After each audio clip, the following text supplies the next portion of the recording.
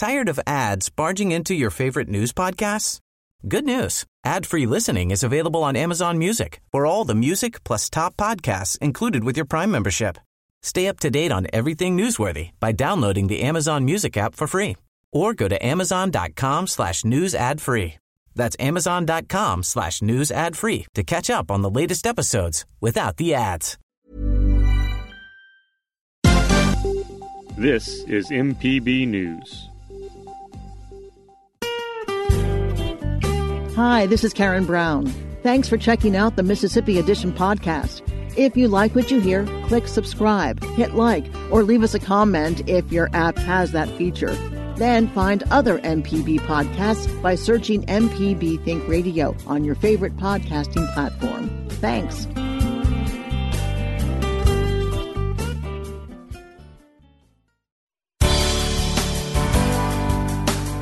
Good morning. It's 8:30 on Friday, July 31st. I'm Ashley Norwood, in for Karen Brown, and this is Mississippi Edition on MPB Think Radio.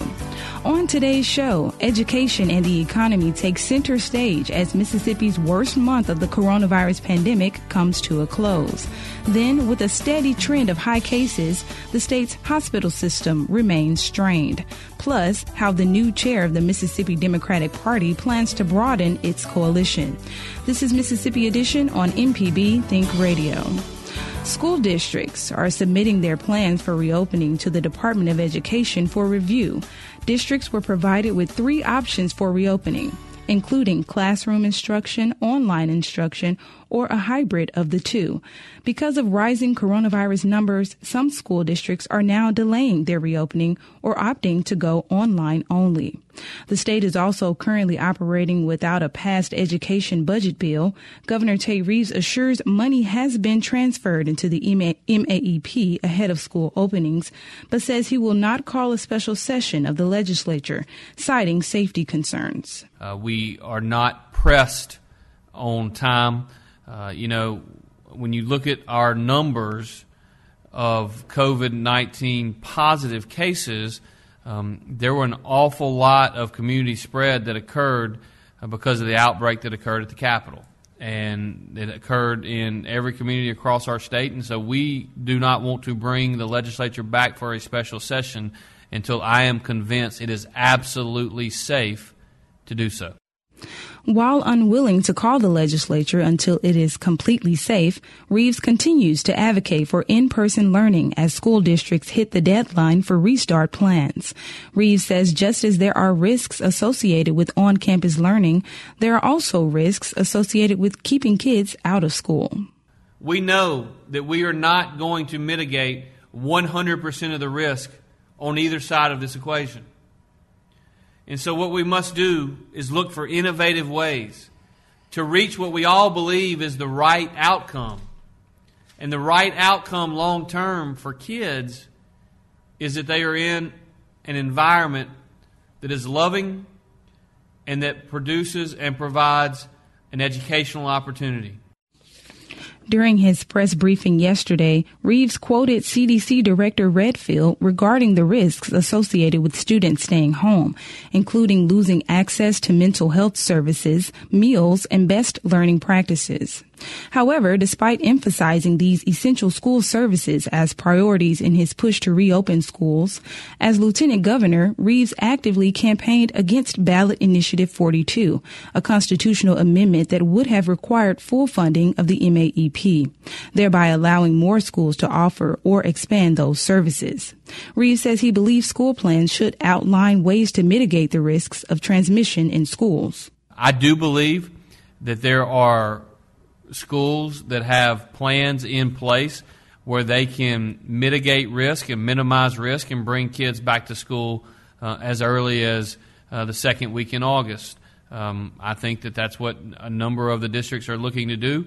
Not all of them. In fact, a large number are not. But I do think if you implement proper mitigation rules, ensure social distancing, ensure the kids are wearing masks, ensure that the teachers are teaching in a way that have either face shields or masks, that there are ways to minimize risk, mitigate risk. And that is true a week from now. It's also true a month and a half from now. The deadline comes as Reeves adds 8 new counties to his executive order requiring masks in public settings. The order now applies to 37 counties and is in effect until August 17th. As communities get ready for school restarts, state epidemiologist Dr. Paul Byers cautions residents about transmission among extended families, advising Mississippians to assume everyone has COVID-19. You know, we're seeing a lot of transmission within nuclear family groups and a lot of transmission that's occurring just from, interacting with that family member that you don't see very often, or interacting with folks and family members at gatherings like funerals. And so we're at a point now, guys, and we've said this before, where we need to act as if every single person that we come in contact with has COVID. And we need to act as if we have COVID and do those measures we need to do to protect us from transmitting it to other folks. We know there's a lot of asymptomatic people out there that can transmit the infection. We know that there are people out there who may have minimal symptoms and never even recognize that they're infected. Wear a mask. This does prevent transmission significantly. Some advocates for traditional schools cite the struggling economy as a reason to get kids back in the classroom. The nation experienced a sharp drop in the GDP during the second quarter as unemployment continues at high rates. Corey Miller with the Mississippi Institutions of Higher Learning tells our Desiree Frazier how Mississippi compares to the rest of the nation during a time of economic insecurity. The U.S. Bureau of Economic Analysis just released their second quarter number for U.S. real GDP, which they said fell at a seasonally and inflation adjusted annual rate of 32.9%. That's a 9.5% drop compared to the prior quarter. Those are the steepest declines we've seen in 70 years. So we're in mostly an unprecedented environment. We don't know what Mississippi's economy has done in the second quarter yet. The official number won't come out till the end of October. But we figure to see a similar decline as the U.S. saw. Probably not quite as steep, but still we think it's going to be in the range of 20 to 25% on an annualized basis just for the second quarter. Again, that's worse than we saw during the Great Recession in a single quarter. But given all that, Mississippi's economy has probably held up better than we were expecting it to a couple of months ago, and it's probably held up better compared to some other states in the Southeast region and certainly some states around the country. Typically what happens in Mississippi when we have a recession, it's our manufacturing sector that gets hit the hardest. So in terms of our overall economy, our gross domestic product in Mississippi, manufacturing and government are the two biggest components of that. And they haven't been hit as hard as we've seen in a typical recession. So in some sense, obviously things aren't good, but in some sense we're doing better than some of our neighbors and what we thought we were doing a couple of months ago. The unemployment benefits, that added $600, do you think that helped our economy? I think it did. I think if you look at some of our sales tax numbers, those have been surprisingly strong in the past 2, 3, 4 months, and that may have something to do with it.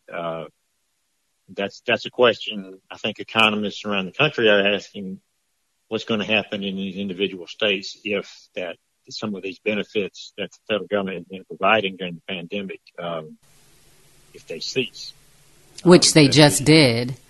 Yeah, well, they could always put another one in place. Right. Mm-hmm. Enact something again. So we'll have to see how much of this activity changes if if we don't get a extension or replacement of those type of benefits.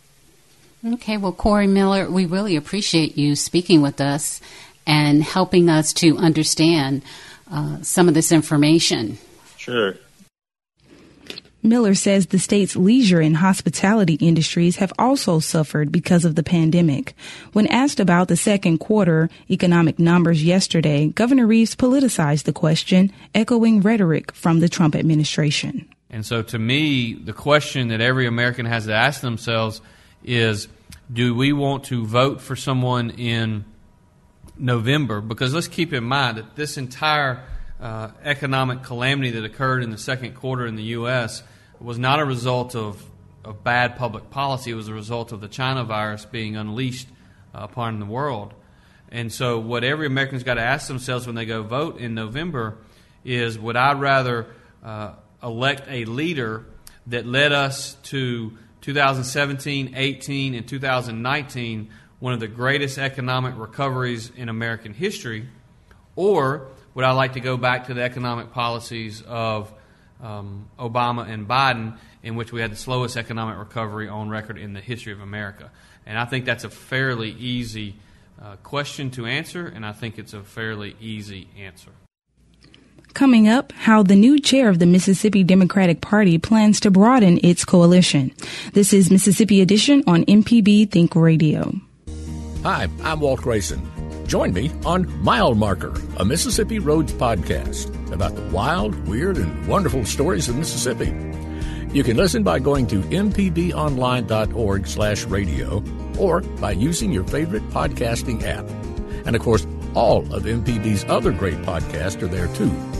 Join me as we hit the roads of Mississippi on Mile Marker. Coming August 1st to your favorite podcasting app. This is Mississippi Edition on MPB Think Radio. I'm Ashley Norwood. Coronavirus cases are on the rise in Mississippi, and hospitals are preparing for more COVID-19 positive patients. Medical experts like Dr. Jonathan Wilson says these impending cases could overwhelm the healthcare system. Wilson is the incident manager and chief administrative officer at the University of Mississippi Medical Center. He tells our Kobe Vance if coronavirus hospitalizations increase beyond what the hospital can handle, it will be difficult to maintain the standard of care Mississippians expect. The other hospitals around the state are now equally as full, and so finding a intensive care unit bed around the state is quite a challenge for a patient that's critically ill. And so our teams that manage those type movements on a daily basis have really been stressed to try to find the right bed for patients around the state. And how has that changed healthcare within your hospital? Well, right now, to be honest, we're running two hospitals inside of one brick and mortar. We have a COVID hospital and a non-COVID hospital.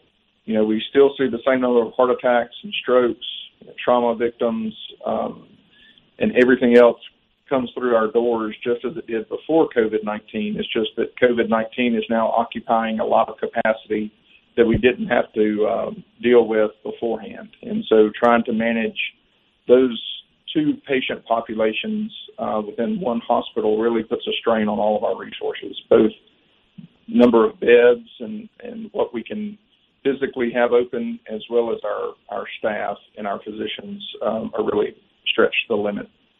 Where do you think we might be in 2 weeks from now when we see new cases over the thousands every single day? It seems. Are you concerned that in the next few weeks you might have to go from the 30% COVID, 70% regular hospitalizations to even more COVID hospitalizations?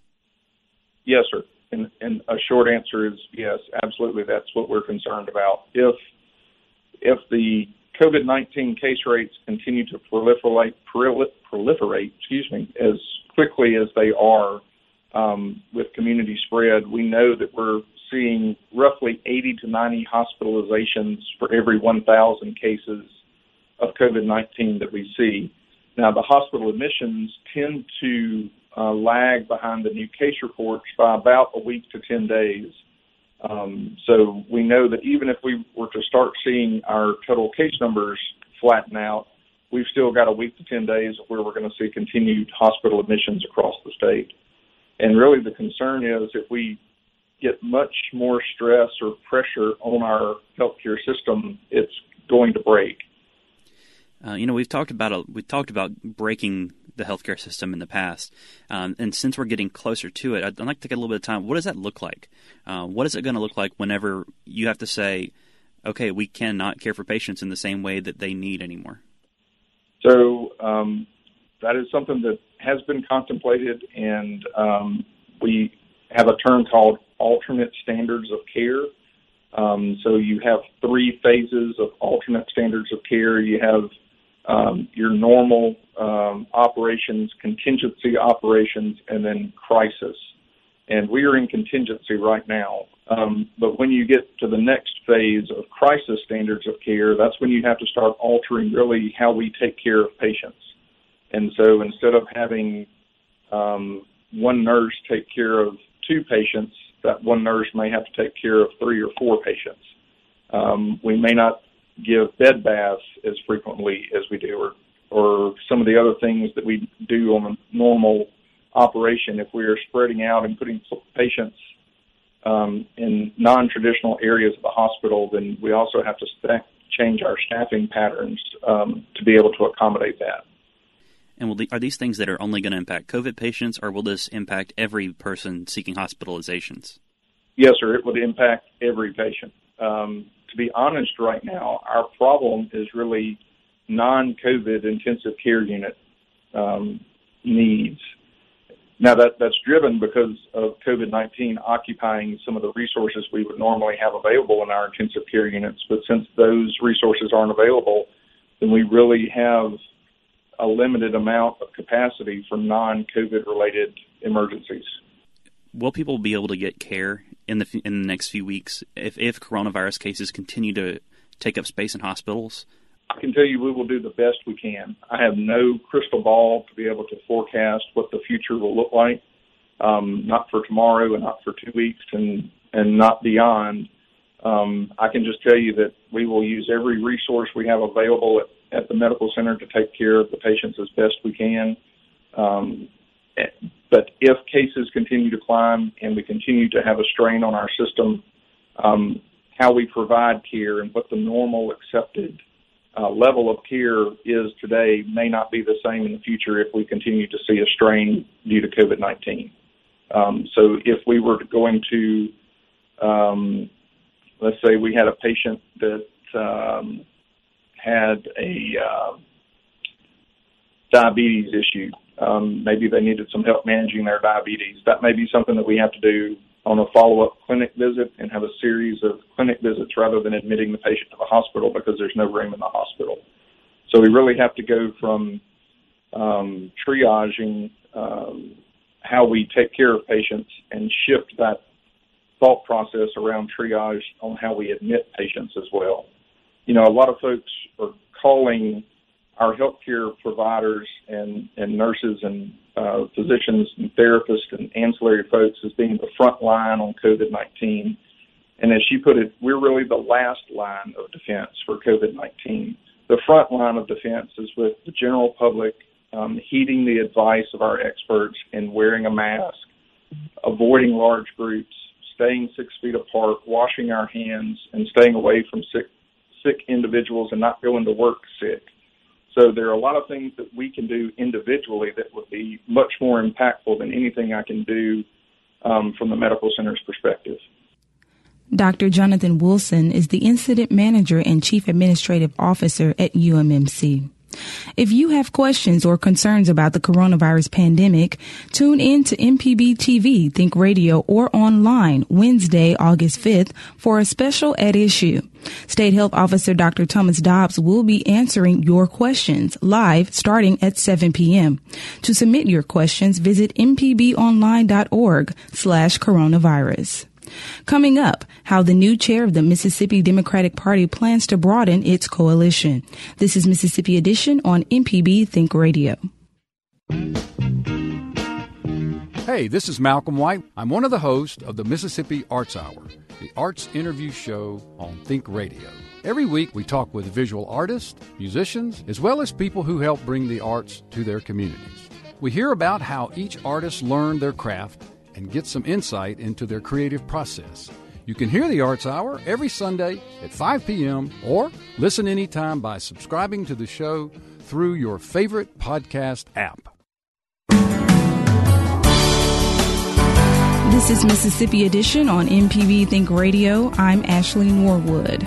A retired judge is taking the helm of the Mississippi Democratic Party with the goal of diversifying its ranks. New Mississippi Democratic Party chair, retired Judge Tyree Irving, says the party must be more racially diverse to prevail in the state.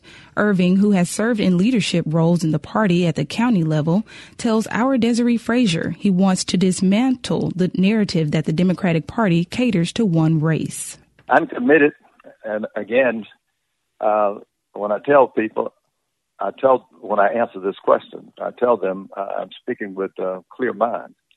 My vision is to turn this state blue. Now, I know that's a tall order, and I know that takes some time. But I think I have the communication skills, the honesty and the integrity to engage other folks, white folks who have fled this party to the Republican Party. I believe just good, honest discussion, being frank and being honest, I can bring some of them into this party. I didn't take this position to preside over an all-black party. I recognize that we meaning blacks, and if we're going to prevail as Democrats statewide, we have to have, whites actively involved in the party. And in order to, get that the way it needs to be, we have to each come together and have some frank discussions about how we go forward. Most Mississippians are not rich enough to be Republicans, and that includes white Mississippians as well. They're just not. I mean, you don't have enough money. There's so many white Mississippians, in my judgment, that vote against their economic interests all the time. I think I can be helpful in showing them why. That's what they're doing, and that there's a home for them in the Democratic Party. Now, when you say they vote against their interests, what do you mean by that? Well, the history of the Democratic Party, that most of the programs that you might refer to as safety nets or provide assistance for poor people and systems that they will need in their golden years, beginning back in the 30s with the institution of the Social Security program, Medicare. All of these programs were started by, at the result of the Democratic administrations. And many whites in this state don't even know that the majority of public assistance that is received in the state is received by white folks. I think there's been a concerted effort to paint a picture that Democrats are all about just giving away money and stuff to lazy black people who are not working, who don't want to work. And quite frankly, that's just not the truth. And I'm going to speak the truth, armed with statistics, about what white folks are receiving in the state, and explain to them that Republicans have voted against all of that stuff and continue to do so. And I think just the average person who's not keeping up with this stuff on a daily basis just doesn't know. And if they knew what we were doing and what we have done and what we are fighting for right now, I think, attitudes would begin to change. Do you think it's messaging that kept the state party from being able to present candidates that could win statewide office? It seemed like Democrats weren't able to gain momentum. Well, it's just not messaging during one campaign. I'm talking about historically. You got ideas that are baked in the heads of folks right now. And you got to change, the view of things. And the way you got to change that is have a clear message, and it has to be continuous so people understand. Retired Judge Tyree Irving is the new chairman of the Mississippi Democratic Party. This has been Mississippi Edition on MPB Think Radio. Thanks for listening to the Mississippi Edition podcast from MPB News and MPB Think Radio. Don't forget to subscribe if you haven't already, and if your app lets you, leave a comment or review. We really do appreciate it. Remember, you can always get in touch with MPB News on Facebook and Twitter, and fresh episodes of the podcast are posted every weekday morning. I'm Karen Brown. Thanks for listening. This is Mississippi Edition from MPB Think Radio.